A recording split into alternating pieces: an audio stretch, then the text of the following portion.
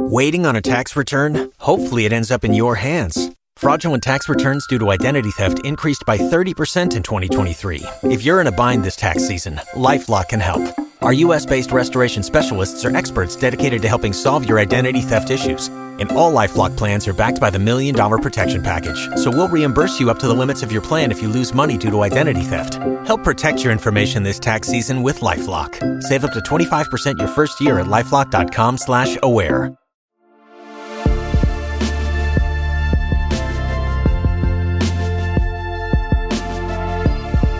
Folks, welcome back to the Anthony Gordon Show. If I had to sort of hand-pick a guest that fits into the thesis of the show, it would probably be our special guest, Ami Horowitz. And the reason being, so Ami does terrific work. He is more than a documentary filmmaker, in my opinion. I think he's an educator in a very creative way. And one of the trigger points of the show is to help people think critically and, to use the cliche, maybe stop drinking the Kool-Aid. So, I mean, for our 2.3 billion listeners, there might be 2 or 3 that might not be familiar with your work. So I think the best sort of background would be, correct me if I'm wrong, I think the 2009 documentary, You and Me, and then your later documentary on Stockholm Syndrome really gave you prominence. I think the best place to start is, can you just give our listeners a sense of, the work you do, and why would a guy who is doing very successful on Wall Street pivot and really take a very courageous but challenging right turn in life? Yeah, look, it's. I was always proud to be a banker. I think investment banking and private equity does great work. I'm not one of those people who bash on those industries. I think without them, we don't have many of the companies that we enjoy today, probably including Zoom, which we're using currently. So I didn't leave it because I had a problem with the industry. I left it because I thought I could add more to the national conversation, really the international conversation. I thought that we were moving in a direction that, in my opinion, was dangerous, both for our country, the world, and for the Jewish people. Yep. I wanted to be able to help change the course of that direction and the course that we were heading in. And I thought about different ways I can do that. And obviously I thought about writing a book, writing a magazine article, but none of those things had the appeal, both for me and I think for what the audience that I was essentially targeting. So I decided to use the medium of film and then later social media and the internet because it became far easier. So my first foray into this world was I created a documentary which was released theatrically around the country and was sold in around the world, in 23 countries around the world. And it did really well, thank God. And it was about the evils and the problems that the UN essentially is creating more problems than it's solving. And I think it failed to live up to its founding principles in a very significant and profound way. And what happened was that kind of kicked off my career, and decided I want to continue down this path. The problem for me for feature films was that it just takes too long and too much money to do. That was a 6-year process for me from beginning to end. And I wanted to get out more topics, quicker. And at that time, that was really the beginning of the platform of YouTube and Facebook as a video platform. I thought this is a far better way to get out a variety of topics in a relatively timely manner. And that was it. I transitioned from feature film to these short documentaries, these short stunts, which I'm sure a lot of your listeners have seen. Yeah, and it's been amazing. I mean, this is over the last 7 or 8 years I've been doing these type of videos. We've gotten over 250 million views. That's huge. It's led to a number of executive orders by the president. More recently, one of my videos where, and I'll walk you through the process because it's an amazing process. Very fascinated by that. Were you credited at all by the administration?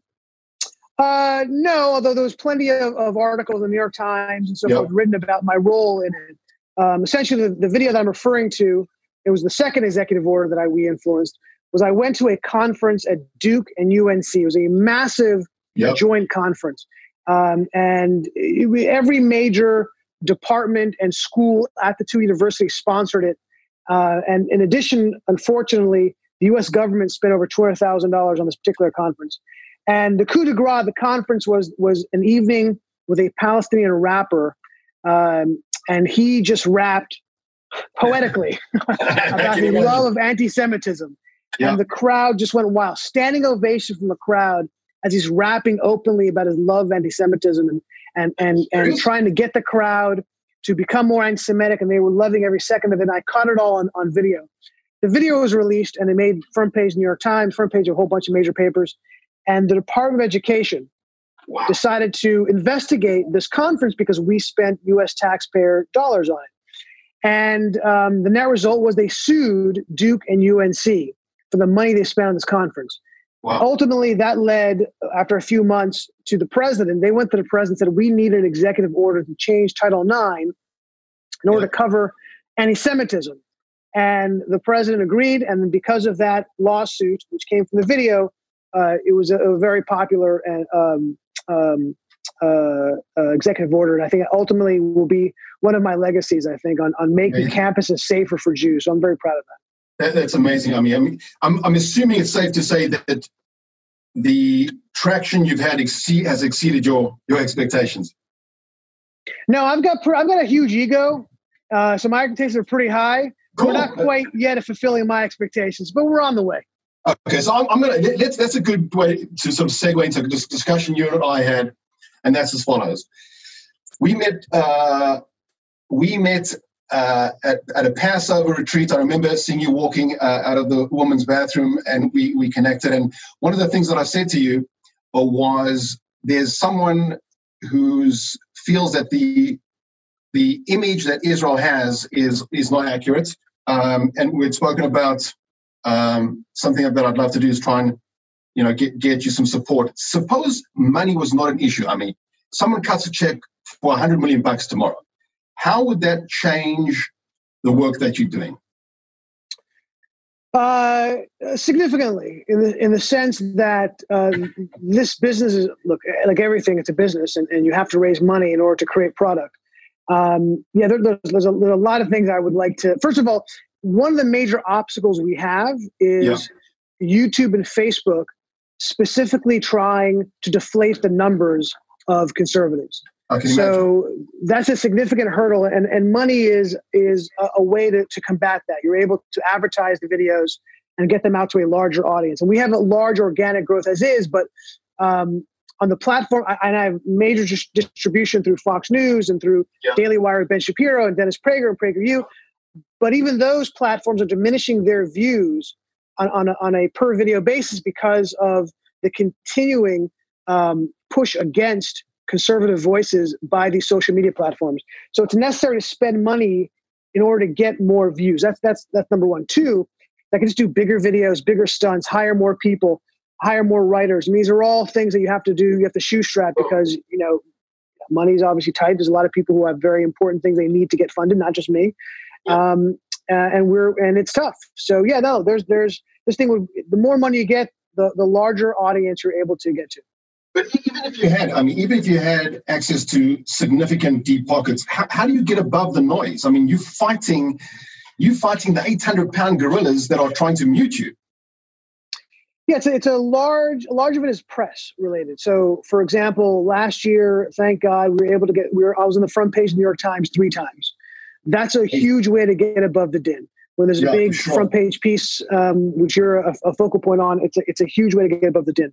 And look, obviously I get a lot of traction from the conservative world, right? And all the major players in the conservative world, thank God, push my videos. But the reason why I do what I do is not to preach to the choir, which, by the way, that's not a pejorative statement. It's important to preach to choir. I say all the time, we all have to be singing off the same hymn book. So you want to be able to do that. And we're able successfully, thank God, to penetrate that audience. But in order to affect change, you need to convince the left of center. That's my real target audience, not the left. The left is lost. We're not going to convince the left. But I differentiate between left and liberal. We need to get the liberals because the arguments that we make are sound, they are right, they are true. And if you're able to sit with somebody and walk them through why their position needs to be changed, shockingly, even though we live in such a jaded society, I have found that even through a 3 or 10 minute short video, you can substantially change people's perspective and viewpoint on a particular issue. So that's really who I'm trying to target. So I think a case in point, Ami, is my former professor at Harvard, Alan Dershowitz. I've seen a metamorphosis, and I think he's an intellectually honest guy, and I think he sees the flaws, and he's got the intestinal fortitude and the courage to say, 1 second, this is insane. Yes. No, he does. And that he's a great example of how you can change somebody who's so intellectually based. And I think the more intellectually based you are, the less emotion based you are, sure, the more you're open to being convinced with a rational argument. So he really is the apotheosis of that. So a question, as we're preparing for the show, 2 or 3 questions which everyone, the white elephant in the room, if you will. And this is a question, by the way, I asked our mutual friend Ben Shapiro when he was on the show a while back, is there's no question. When I see you, I see the video, I see the context. There are times where I'm scared for you. I'm scared that literally your life's in danger. It's not everyone that's, waving an ISIS flag at Berkeley, So the question is, can you share with our listeners, there have to have been some incidents where you literally felt, 1 second, I'm going to be saying Kaddish, this is it. Yeah, there's been more than one. I'll walk you through a couple of them that come to mind off the top of my head. By the way, when I get up in my synagogue and bench Gomel, people know that when I do that, that's not because I took a trip overseas. They know everybody goes, what happened, Ami? What happened? That's funny. So, and I do it more often than I'd like to, and certainly more often my wife would like to. So let's see, the one that I'll give you a couple of them. Recently, I was in the Minneapolis riots. I was in the middle of those riots. And we were filming the orgy of violence, as I said, that were going on. And at one point, I saw a thug, and I use that term liberally because that is what this man was, a thug. Okay. Attacking an older white gentleman, old like yourself. Okay. And, that's it. Ladies and gentlemen, thank you for, okay. Yeah. And he was going to kill this man. He was attacking with stones and sticks, literally. And I had to run and grab this kid off this guy because I thought, he was going to kill, and I was hoping he wasn't going to turn his attack on me, and thank God he didn't. But, that's an example of kind of it. Look, there's bravery and stupidity are 2 sides of the same coin. 100%. I'm on the stupid side, not the brave side, to be honest. Another one, the one that probably freaked me out, the 2 that freaked me out the most was, one of the videos I did, do you remember when the Syrian refugees were going on those rafts from Turkey to Greece? They're crossing the Aegean Sea. I think I saw it, yeah. At the time, it seemed like a good idea. Why don't I go on the raft with these people and cross the Aegean Ocean? Well, I knew that 6,000 people literally died that year crossing the ocean, but I figured, I can probably handle it. So I know now, to show you that I'm not totally stupid, I called the American Coast Guard, and I asked them, look, if I'm going to be in open water on a raft, what should I do to prepare myself? He said, well, here, first of all, is this a joke? I said, no. He goes, all right, I'm still not sure it's a joke, but here's my recommendation. He goes, you have to have a Type 2 life jacket, which means if you lose consciousness, it keeps you afloat on your back. I said, okay. He said, you need a flare. So that makes sense. He says, you need condoms. And I was like, I'm not sure I'm going to get that busy on this. It's not that long a flight. He goes, no. He goes, in case somebody steals your life jacket, if you blow up condoms and you put them under each arm, it'll keep you afloat for maybe 30 minutes to an hour. And that might be enough time somebody come get you. And then you need a knife. So I figured, okay, the knife makes sense because in case you fall over, you get caught in the rigging. He goes, no. He goes, the people on that raft are going to try to steal your life jacket, so you have to stab them to keep alive. That's what I thought. That's what a normal person would have said. Maybe this is not for me. Yeah, but no, I did it. And I went on this. I went on the raft, and we're in the open ocean, and it was pretty frightening. It was fine. We ended up fine. Nobody flipped over. We all survived and got the other side.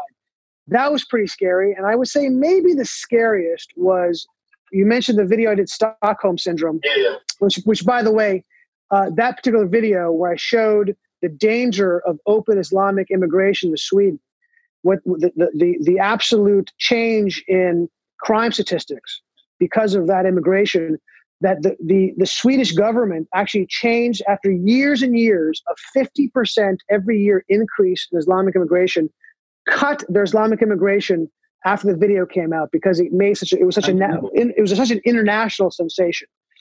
So, but in that video, while I was shooting it, we went to a no-go zone. And for those of you who don't know what that is, they are areas of Europe. They're primarily Sweden and Germany. I have not found them anywhere else, to be honest. But in Sweden, there are pockets of neighborhoods, essentially, which a white person cannot enter. And the police are not allowed to enter. And they're physically attacked if they enter. Police stations have actually had to leave the areas because they kept being firebombed. And shockingly, not dissimilar to Seattle, unfortunately, these things exist throughout Sweden. So I hear no-go zone and I go. And as you can imagine, the results were not positive. And 5 guys attacked me and beat me almost to death, unfortunately, before I was able to get away. So that was just a couple of examples of some of the stupider things I've done. So it's interesting. I mean, as you speak, I'm thinking your videos are getting more downloads, more eyeballs. Thankfully, you've got a platform. Aren't there situations where you walk in to do one of your documentaries and people recognize you, and that defeats? You're out of character then. Yeah. So it's happening more and more. Yeah. So it's rare now that I can go somewhere and not be recognized at some point. Yeah. Usually I've got an hour or two to do what I need to do and get in and out before I'm recognized. But like, for example, the last 2 times I shot in both in Minneapolis and in Seattle at the autonomous zone, I was forced out because I was recognized, but I was able to get in the proper video. So it's a double-edged sword. It's good when you recognize, you know that you are being successful. That's particularly at the other side. It's not surprising to get recognized by the people who agree with you, but you're having an impact and people are watching this when the other side begins to recognize you. So that's been a good, a high-class problem to deal with. That's a high class. Give us a sense of the overhead, the expenses. Wherever you go, I assume there's a camera crew. I don't know if there's security. I'm just trying to get a sense for our listeners of how, the operation that you run. So, if folks want to be supportive of you, just a sense of your overhead and just how you actually run the operation, because the end product, is clearly working. Yeah, we have a spend of between $750,000 and $1 million a year. Wow. In order to produce these things. I've had the video I did, the Muslim Brotherhood, where I interviewed the Muslim Brotherhood around the world. And, that video itself is $125,000. Some of them are cheaper. Obviously, if you shoot man on the street here in New York, it's $7,000-8,000 hard costs. But yeah, because it requires a crew, 3 to 5 people, sometimes security, obviously travel expenses, editing expenses, translation expenses, office space. It's worth it because you don't want to do it half-assed. Otherwise, sure, you're not going to have the writers. It's a process. And when people look at me and say, "Wow, that didn't seem all that difficult to write and shoot," I'm glad. I want to try to make it look easy, but it's a hard barrier to get over. And I'm assuming, I'm going to look at the clock, so I want to be respectful of your time. I'm assuming this is self-funded. You're raising the dough. You're not. Google's not giving you a budget. No. To give you a sense of how little you can make on social media, because all my, I'll get from. So it's all funding from people who donate, who want this thing to happen. Yep. And sometimes they'll ask me the question, well, why can't you make this self-perpetuating? Why can't you just, because we get millions of views per video. The problem is the economics just don't work. And I'll give you a sense. If you do 1 million views on YouTube, okay, 1 million views will get you between $800 and actually $600 and $1,000. So it's very, very difficult. Serious?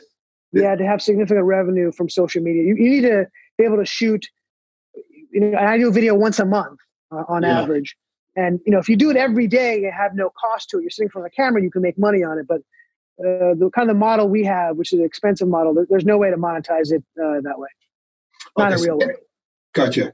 So here's the final two questions before we wrap this in a ribbon and before it goes completely viral, which I try and ask all our guests.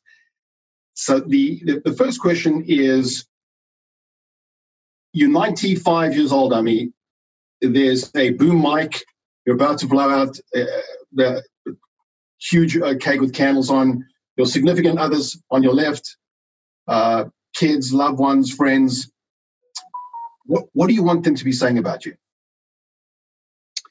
Oh, I mean that's pretty easy. I mean, it's not just with 95. It's when you're gone. Yeah. You want to leave a lasting legacy. You want to be able to say to yourself, you can't take money with you. Money's not a measure of your success. It's all about, did I change the world in some way? In a small way, in a large way. If I die and say I didn't change the world, I didn't have an effect in the world, I've died truly a poor man. Yeah. And I'm proud to say that we have accomplished a lot, but not nearly as much as I have set out to do. And everything I do, every day that I live, and every moment that I take a breath in, I measure myself based on what have I done to change the world and to make the world a better place. And that's ultimately how I gauge my success. You know, it's amazing. I mean, as the curtain comes down here, I was fortunate to be very close to the late Rabbi Noach Weinberg, and one of the barometers that he really imparted of a successful person is that you leave the world, a different place than the world that you came in. And I want to say, Ami, that you are doing fantastic work, courageous guy, a good guy. I want to wish you continued success. And if any of our listeners want to get, access you, look at your stuff, maybe buy you life insurance, how do they do that?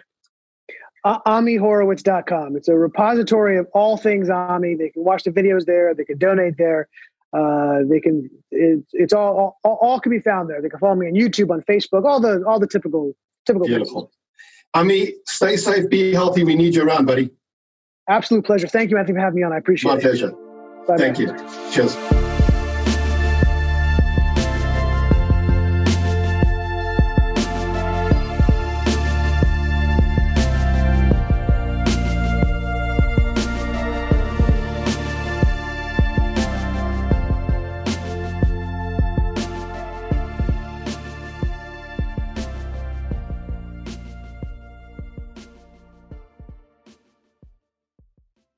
You've worked hard for what you have. Your money, your assets, your 401k, and home. Isn't it all worth protecting? Nearly 1 in 4 consumers have been a victim of identity theft. LifeLock Ultimate Plus helps protect your finances with up to $3 million in reimbursement. LifeLock alerts you to identity threats you might miss. And if your identity is stolen, your dedicated U.S.-based restoration specialist will work to fix it. Let LifeLock help protect what you've worked so hard for. Save 25% off your first year on LifeLock Ultimate Plus at LifeLock.com/aware. Terms apply.